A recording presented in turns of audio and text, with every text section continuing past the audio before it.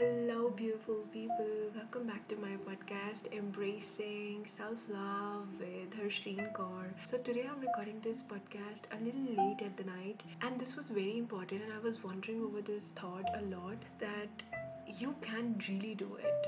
Even though sometimes you don't trust yourself, sometimes you doubt your capabilities, and sometimes you feel all overwhelmed and you think it's too much and you want to quit. Try not to worry at that point of time.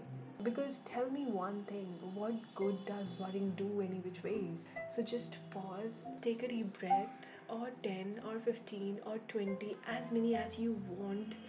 Take the deep breaths, get up from your seat, dance, sing, laugh, go outside or call a friend, and then just come back to yourself.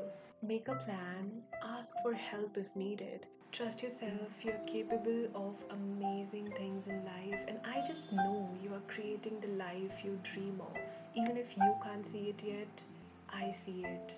So that's all for today. Thank you for taking the time out and listening out to me here. I love you guys so much, and I'm super grateful to have you all. In the end, I would just say evolve by embracing self love. This is Harshleen Kaur signing off, and now I'll see you guys in my next episode. Till then, take care, bye bye, and do not forget to love yourself.